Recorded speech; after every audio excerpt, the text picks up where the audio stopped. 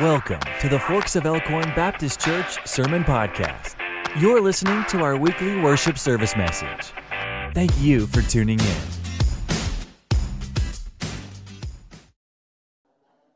Charles Stanley said when he knelt down, he would fall asleep.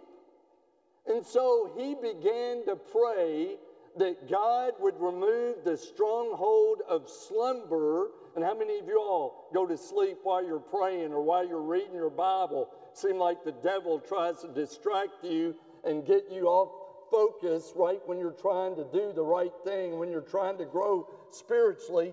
He prayed that the Lord would remove this stronghold of slumber and give him a spirit of alertness. And he said when he prayed that, immediately he began to feel an alertness and a power and a vitality came back to his prayer. And maybe you're here today and you need to pray that too. Remove this stronghold, remove that stronghold, remove whatever is hindering your prayer life. If we're going to have victory, if we're going to have revival, if we're going to have spiritual awakening and renewal, we must pray in the Spirit, because it's spiritual warfare that we're dealing with on a daily basis. And pray in the Spirit. But then we are to pray in all seasons. We are to pray in all seasons. And pray in the Spirit on all occasions with all kinds of prayers and requests. There is a sense that when it says all, it's implying a concentrated and thorough prayer in all circumstances, in all seasons, on all occasions. We are to be in a state of prayer. That's what Paul said in that very familiar passage that we've shared many times from out of Philippians 4, 6, and 7. Do not be anxious about anything, but in everything, by prayer and petition with thanksgiving, present your requests to God, and the peace of God that passes all understanding will guard your heart and your mind in Christ Jesus. We are to pray in everything with all kinds of prayers and requests. There are many different kinds of prayers. Maybe you're here today and you need to pray a prayer of confession. Think about after David, who was a man after God's own heart, committed adultery and murder, and yet he prayed in Psalm 51 verse 4, against you have I sinned and done what is evil in your sight. Maybe today you're not experiencing the freedom that the Spirit of God wants to bring you because you're carrying around unconfessed sin. Today you can confess it to the Lord, and I promise you He will forgive you. There's prayers of confession, there's prayers of praise. In Psalm chapter 18 verse 3, David said, I called out to you because you are worthy to be praised, and I have been saved from my enemies. Wouldn't it be great if we could all give God praise today that He sent His one and only Son, Jesus, to die on the cross? We can't praise Him enough for what He's done for you and for me. There's prayers of thanksgiving. Paul wrote in 1 Thessalonians chapter 5, 16, 17, and 18, be joyful always, pray continually, give thanks in all circumstances, for this is God's will for you in Christ Jesus. To not walk around with a silly grin on your face feeling happy, but to be joyful that comes from a personal relationship with Christ. To pray continually, that means to be in a constant awareness of the presence of God in our lives, and to be thankful always. How many of us are so busy griping and complaining about everything that's wrong instead of thanking God for everything that's right that He's done for you and for me? But there are also prayers of petition. Prayers of petition. We read in Hebrews chapter 4, verse 16, let us then approach the throne of grace with confidence so that we may receive mercy and find grace to help us in our time of need. But then there's also prayers of intercession. prayers of intercession. 1 Timothy chapter 2, verse 1, Paul said, first of all, then, we are to request and to pray and to have intercession and thanksgiving for all people. Did y'all hear that? First of all. First of all, before you get out of bed in the morning, you should pray. First of all, before you take a shower, pray. First of all, before you eat breakfast, pray. First of all, before you drive to work, pray. First of all, before you go to school, pray. First of all, before you go to practice, pray. First of all, before you go to the gym, pray. First of all, before you run out onto the field, pray. There's an importance that prayer should be the first resort, not the last resort. It's important today that we pray in the Spirit in all occasions with all kinds of prayers and requests. Even Jesus petitioned his Father in Luke 22:42 when he went into the Garden of Gethsemane, and he said, Father, if it is possible, take this cup from me, but not my will, your will be done. When we pray, you all, many times we are selfish. But ultimately, we need to pray for God's will to be done in our lives. And God can use our brokenness, and God can use our mistakes, and God can use some bad decisions that we've made, and He can forgive us, clean the slate, and His will can be done. And what the devil intended for harm, God can turn it into something good to bring Him glory and to make a difference in your life and mine. Oh, it's important today that we pray in all seasons.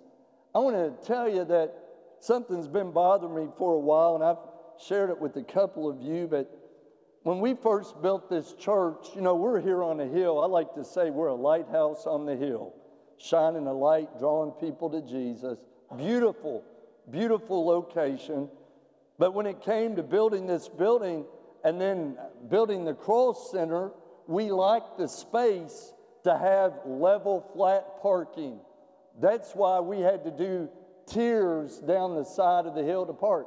And if y'all will remember, when I was trying to sell you on the idea of us building to accommodate our needs and having room to park, I challenged you all, those of you that are healthy physically and able-bodied, to park down in the lower lots.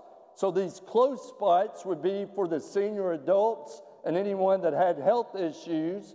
And so ever since that day one on Sunday morning, I park on the lowest lot down over the hill. And what I do is each Sunday morning when I'm walking up to the church, I'm praying. I'm praying for you. I'm praying for the service. I'm praying that God would give me the words. I'm praying that He would stir in the hearts of people and that decisions would be made for Christ. I'm praying. But I have to tell you, the last few weeks I've been discouraged and I've been bothered. Let me tell you how the devil will use anything. We have a wonderful house and grounds team here that this group of volunteers, they're here almost every day of the week with this large campus fixing something. And then we also have some people that we pay to clean the landscape and to mow and do things. This time of year, with the way the weather is and the way weeds grow, the last several weeks when I've been walking past the children's wing in front of our guest parking, I've been seeing all these weeds growing in our landscaping. And I've thought, you know what, by next Sunday, I bet you those weeds will be gone. The next Sunday came and went, those weeds were still. I'd be praying for the service and walk by those weeds and go, ooh. It's right here in front of guest parking. Church growth experts say that people are determining in the first 7 minutes of arriving on your property if they're going to come back for a second visit. In the first 7 minutes. So what are they basing that on? Parking, landscaping. You know what I thought? If people see weeds in the landscaping, they're going to think they don't care about weeds in my life. And so they're talking about the friendliness of the people walking through the door, the cleanliness of the bathrooms, signage that show them where the nursery and children's are. They're making all these decisions before they even hear me preach, so don't blame it on me. In the first 7 minutes, I haven't started preaching yet. But those little things mean a lot. I'm thinking if they don't care about that, they're not going to care about me. So on Wednesday, with my khakis and my little polo shirt, I got out there and I started slinging it. Started pulling weeds. And my khakis were stuck to my legs with sweat and it was rolling down. And I know Bill's done that and Lee Rainwater has done that and trying to pull up. And again, I know this time of year it's hard to keep it, but that's the same way how the devil is constantly popping up weeds in our lives. And if you're not watching and you're not working, they'll overtake you. They'll overrun you. And that's why we've got to keep pulling and keep trusting in the Lord, because we don't want anything to hinder the Spirit of God. And our lives are in this church, even if it means pulling up some weeds. I'm not too good to pull weeds. And I pray that you would be willing to do whatever it takes to keep the focus on the Lord. But then, not only are we to pray in all seasons, but we are to pray for all the saints that they would stand firm. Paul went on to say in verse 18, with this in mind, that we should be alert and keep on praying for all the Lord's people. To keep on praying for all the Lord's people. And then he actually went on to say, and to keep praying for him that he might proclaim fearlessly the mystery of Christ, and that he might speak words fearlessly while he is in chains. And so I hope you pray for me too, but we are to pray for each other. Prayer is so important that we pray for all the saints to stand firm.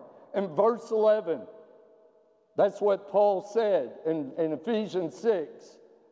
Put on the full armor of God so that you can take your stand against the devil's schemes. Verse 13, therefore put on the full armor of God that you may be able to stand your ground, and after you have done everything to stand. Jesus said in Matthew 10:22, before he sent his 12 disciples out to heal and to perform miracles and to preach the good news, he said, all men will hate you because of me, but he who stands firm till the end will be saved. You know what that says to me? That when we persevere, I think salvation comes with our perseverance. Hebrews 10:25. Let us not give up meeting together as some are in the habit of doing, but let us encourage one another, and all the more as you see the, capital D, day coming. That's the return of Christ.